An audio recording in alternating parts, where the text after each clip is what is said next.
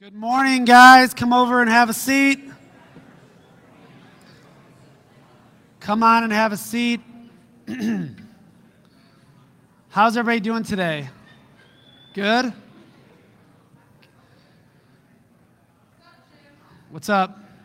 My voice feels like this morning it's starting to crack. We did have the men's conference yesterday, so raise your hand if you're at the men's conference. We had about 16 to 18 of us, and like 12 stayed the night on the floor of this church. So, yeah, it was great. But singing, talking, my voice might be gone. But good thing we have a microphone, right? I don't have to yell. Hey, if you have your Bibles and you want to pull them out and track with us, we are in the book of 1 John. We're working our way through 1 John, this letter that John wrote to all the churches in the area. And we only have like 2 more weeks left of this series, and then we'll be closing this chapter. So we're in 1 John chapter 5. 1 John chapter 5. And we're going to read 6 through 9 in a little bit. But there is a very important question that we all must answer before we die. All right? And that question is, who is Jesus? Like, that's a question, that's one of the most important questions in the world. And everything hinges on that question. Our salvation, heaven and hell, our victory here on earth, like all these things hang on the question of who is Jesus? Who is Jesus? And so in this letter of 1 John, and we know this is the same John who wrote the Gospel of John. He is attempting to answer this question, who is Jesus? So I want to read the first part, which is 1 John 5, verses 6 through 9. And it says this: "This is he who came by water and blood, Jesus Christ. Not by water only, but by the water and the blood. And the Spirit is the one who testifies, because the Spirit is the truth. For there are 3 that testify, the Spirit and the water and the blood. And these things agree. If we receive the testimony of men, the testimony of God is greater. For this is the testimony of God, that he has borne concerning the Son," which he has made concerning the Son. So John starts out our passage today, like in his letter, he goes right to this. And it's kind of a perplexing passage, wouldn't you say? Like maybe if you're reading this, it's something that you read and think, what does that mean? And if you don't have a commentary, you're like, I don't really know what that means, but I'm going to keep reading and see what it means. But the perplexing passage and phrase is, Jesus came by water and blood. Okay? Like, what does that mean? What is John trying to say here? And I'll say, as you look in commentaries, there's like 2 main opinions about what this means, okay? The first opinion from Bible scholars is they believe it's referring to Jesus' baptism and Jesus' crucifixion. So he came by water, meaning he was baptized just like us, and then he came by blood, meaning he was crucified for us so we could have new life. And so he came by both water and blood. The other explanation, which I think makes more sense, and the one I tend to believe and the one I think he's referring to, is Jesus' birth. So when he says Jesus came by water, a lot of that phrase that you see in the Bible is when it says somebody came by water, it means they came by birth. Meaning like, when your water broke, if I'm getting really specific, or when you're born, you're kind of in a place of water inside your mother, basically. And John also refers to this when he's talking to Nicodemus in John 3, when he says, you must be born again. Remember, Nicodemus is like, what do you mean I must be born again? And he says, a man must be born by what? A water and spirit. So he's saying everybody needs to be born of water, which everybody is, and you also must be born of the Spirit, which is born again, saved. And so that's what I believe it means. And then also the blood refers to Jesus' death on the cross.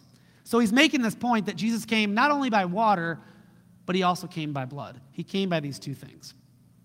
But if we remember why he's saying this, it's important to realize there was a lot of false teachers at that time. Do you remember there was a group called the Gnostics, G-N-O, Gnostics, the Gnostics. And this group was going around answering the question, who is Jesus? But they did it in a false way that was wrong, and people were starting to believe them. So John said, I got to get this letter out and teach the church who Jesus is. Make sense? You guys following me? So he had to, really, 1 John is a knockout punch to the false teachers, because John was not only with Jesus, he saw Jesus, but he was one of Jesus' closest followers. So that's what we talked about through this whole letter is, I know Jesus, and I know the real Jesus. Now, the Gnostics taught this, and I think I mentioned this before in week 1 or 2, but they didn't believe that Jesus was the Messiah, like he was the Christ. What they believe is Jesus was an ordinary man, and when he was baptized, the Christ Spirit came on him, and he lived his whole life, and then right before the cross, the Christ Spirit left him. Does that make sense? So they believe he was just a man who had the Spirit of Christ on him, and then the Spirit of Christ left him, and he died a man as well. And that's just not true. And maybe that's not a teaching that would lead us astray, but it was certainly a teaching that was leading them astray, that Jesus was just an ordinary man. And we do not believe that. And John is basically refuting that, saying, no, the Christ came by water. On Christmas Day, Christ was born of Virgin Mary. So actually, the Spirit of God came upon Mary. The Holy Spirit came upon Mary, who was a virgin, and made her be pregnant with Jesus. And so he was actually born the Christ by water. Does that make sense? Okay. Little deep stuff for us this morning on a Sunday morning, on Super Bowl Sunday, but it's important that we talk about that. So was Jesus God or was Jesus man? And that's an important question that we're tackling today. Was Jesus God or was Jesus man? And this is really important because the answer is he was both, right? He was both. And that goes back to our question of who is Jesus? The person of Jesus was both God and man. And this word that we refer to this is called the incarnation. Does that make sense? It was called the incarnation. And so this was a very important theology because it had to be flushed out because people were a little confused about that at first. They know Jesus died, they know Jesus rose again, but they weren't sure if he was 100% God or he was just a man who had the Spirit or had God, but he was actually God and he was actually man. It's called the incarnation. Does that make sense? Okay, good. It's a very important theology that we need to learn about and know. And so the incarnation says that Jesus Christ is God and man, yet one person forever. He was God and man in one person.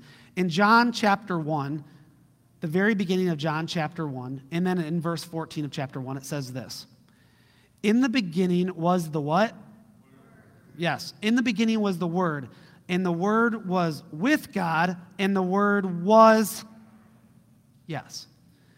The Word became flesh and made his dwelling among us.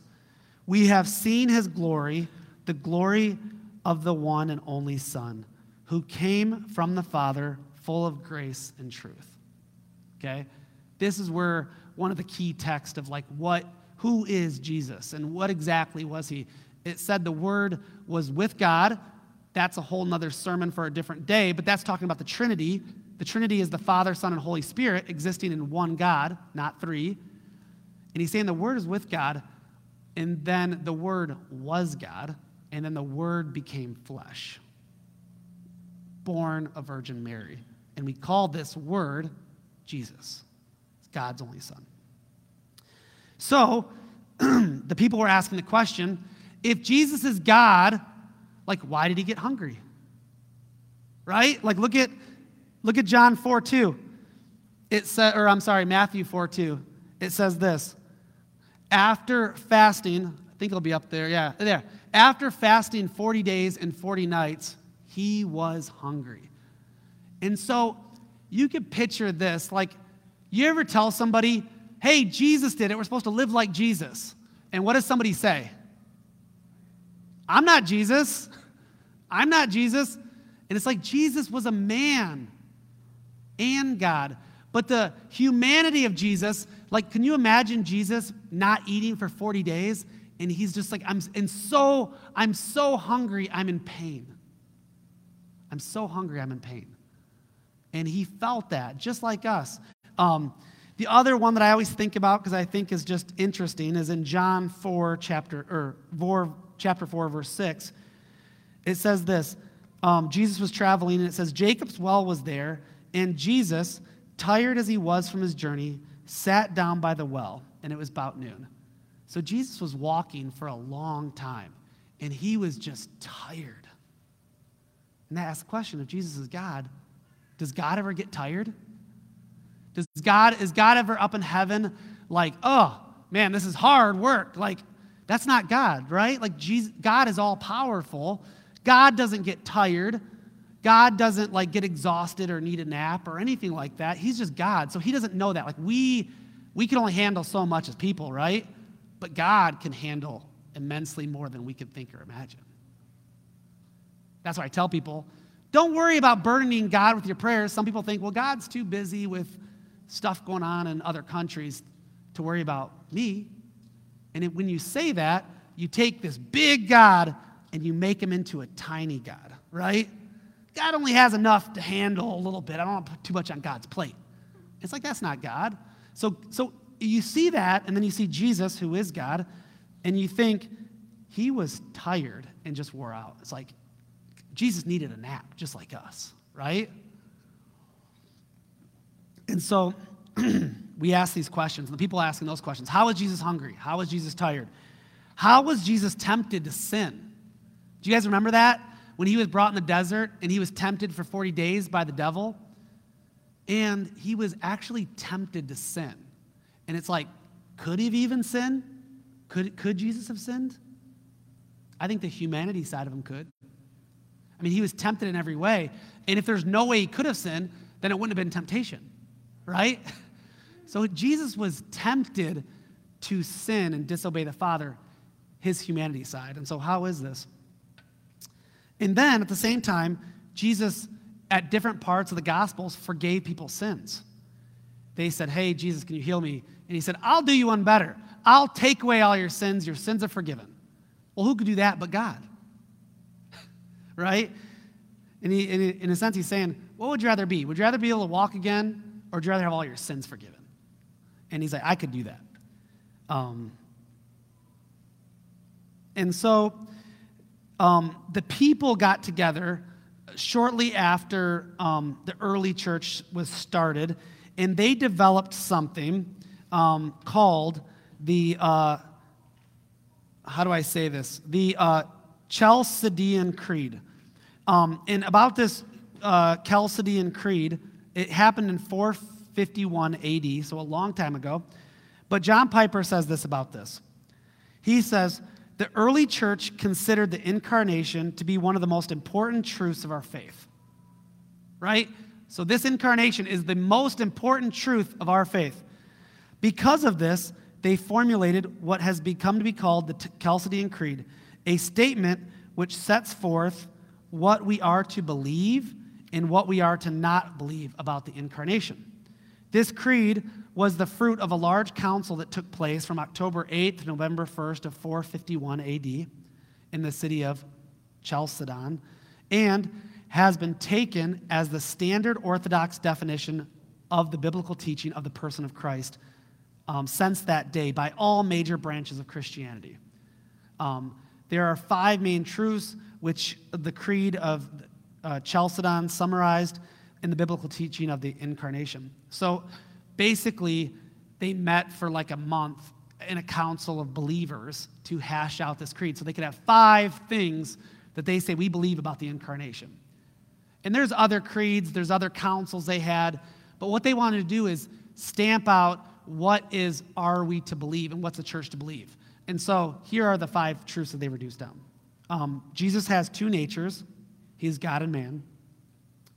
Each nature is full and complete, meaning he was fully God and he was fully man. So they were not half natures, and that's number 3.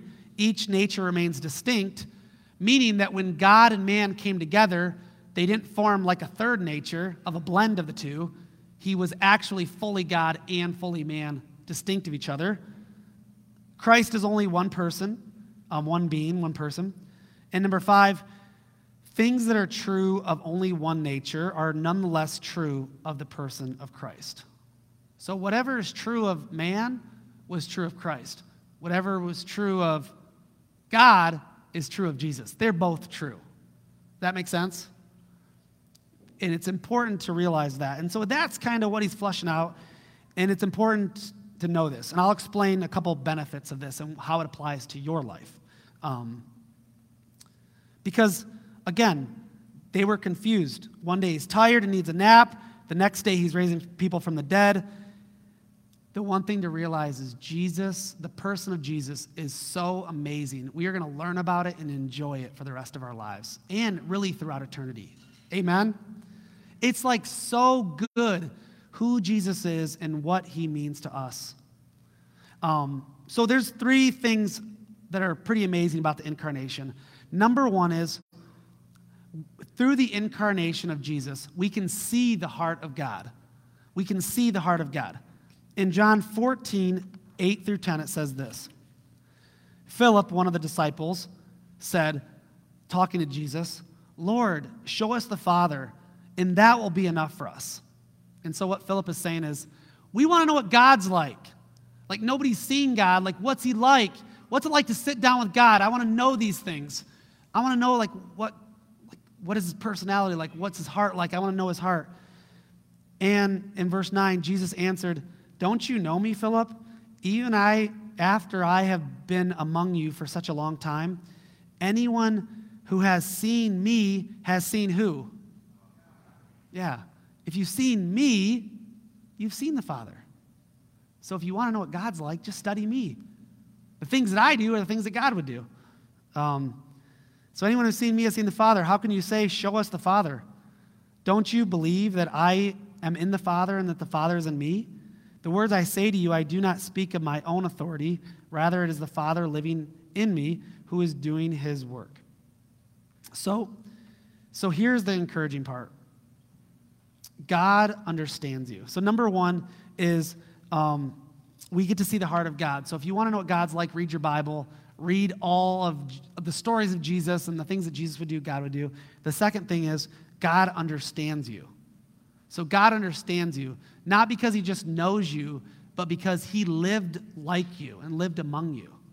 So everything that you experienced, God experiences. God experienced our pain and suffering.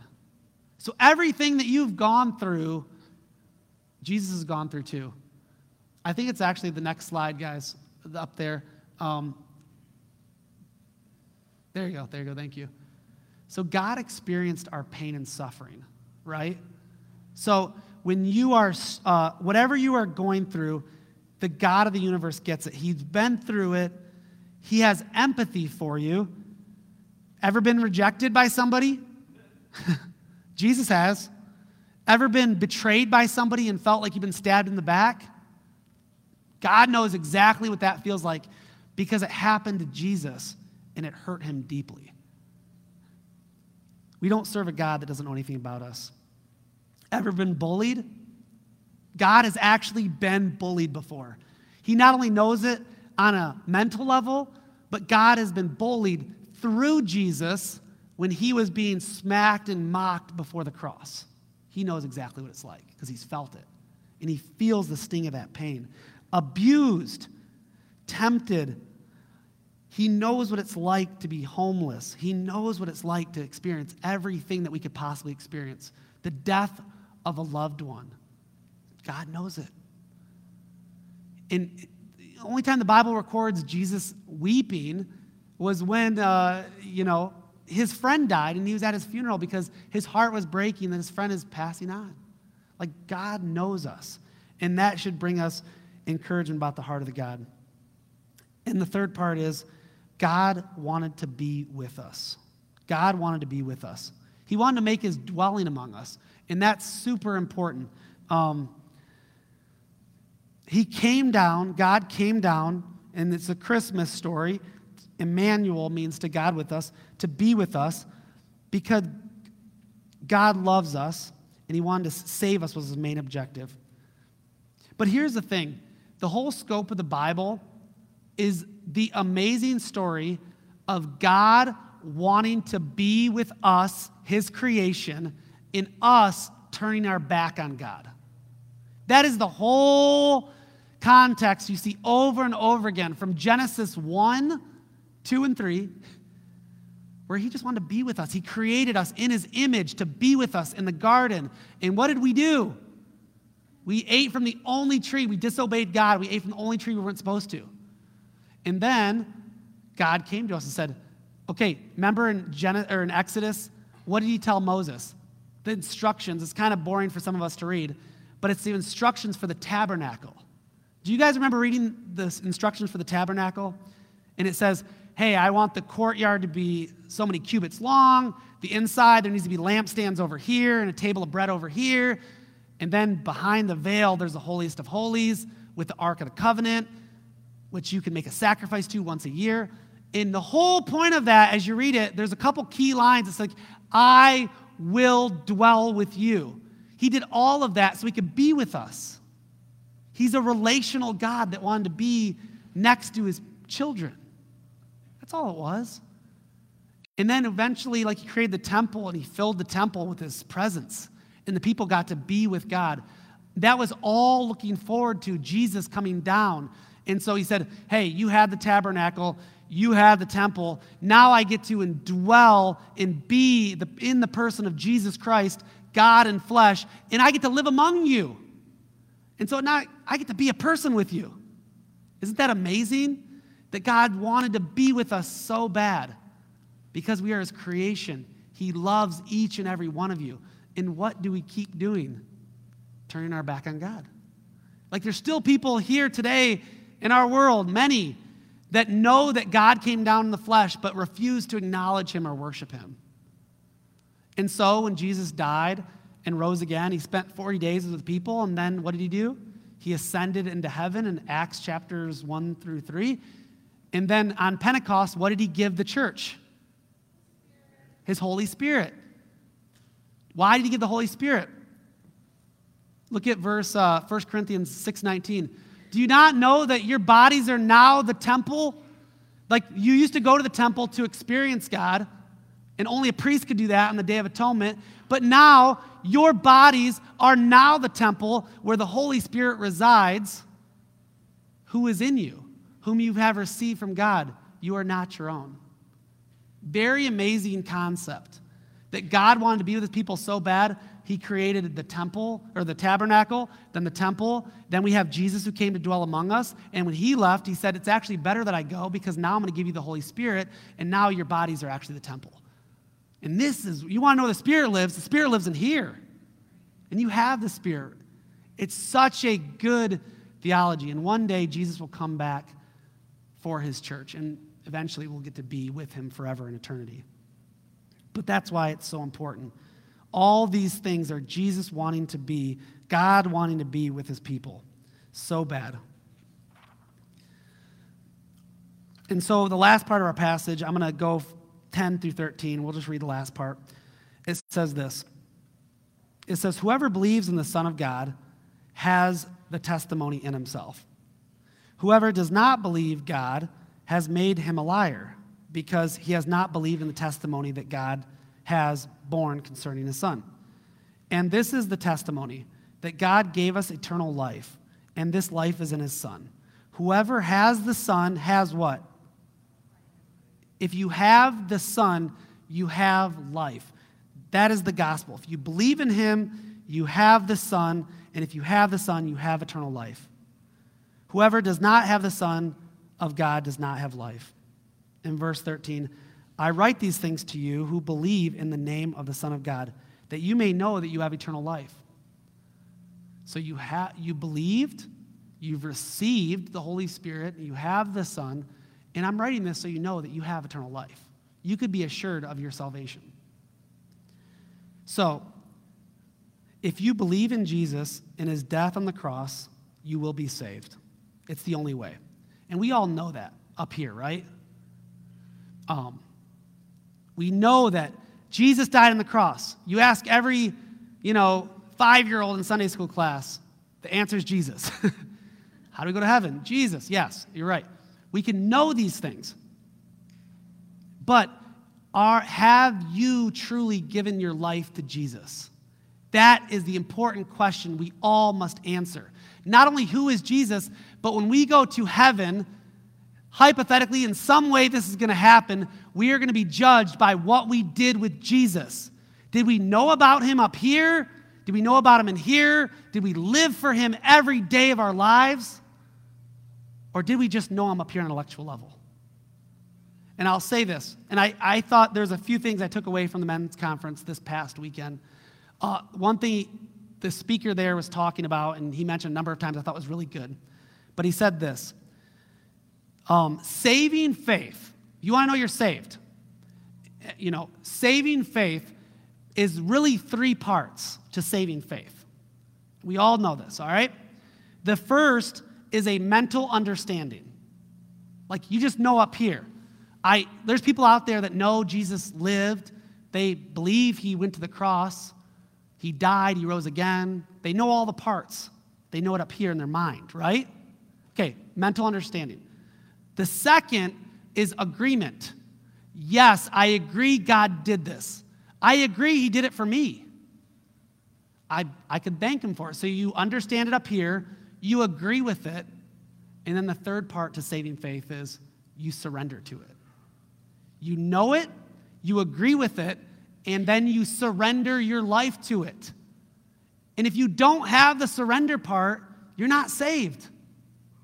You can know up here, you know the back Bible frontwards and back and agree with it, that it's all good, but that's what the demons believe, right? Like Satan knows the Bible better than you and I probably will ever know the Bible. And he uses it in his schemes against us. So we can know it up here, but have we surrendered our hearts to Jesus? And say, Jesus, I'm going to give my whole life to you, every part to you. If our lives were a mansion and there's many rooms, we have to let Jesus in and have control over every room. And we can't take one of the rooms and block it off and say, no, Jesus, you can't have this room. Because if you don't give all of yourself to God, you've given none of yourself to God. So, have we surrendered our life to Jesus? That's the important question. Let's pray. Let's bow our heads, and I'm going to pray. While everybody's bowing their heads and closing their eyes, there might be some people here who've never, maybe they understand the Bible, but they've never surrendered to the gospel and say, Jesus, you could have every part of me. I'm sick of holding things back or living my own way. We can do that right where we're at. You could do it now, you could do it later, but if you put it off too long, you're in trouble. And all we need to do is simply say to God in our heart, in our mind, in a whisper, is God, I surrender my life to you. In your own way, you could take a moment and do that right now.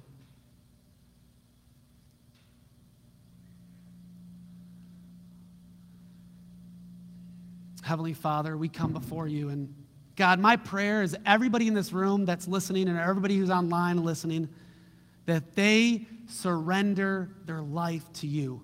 And they go beyond the head knowledge, and they go into the surrendering part. And they say, I give it all to you, God. I hold nothing back.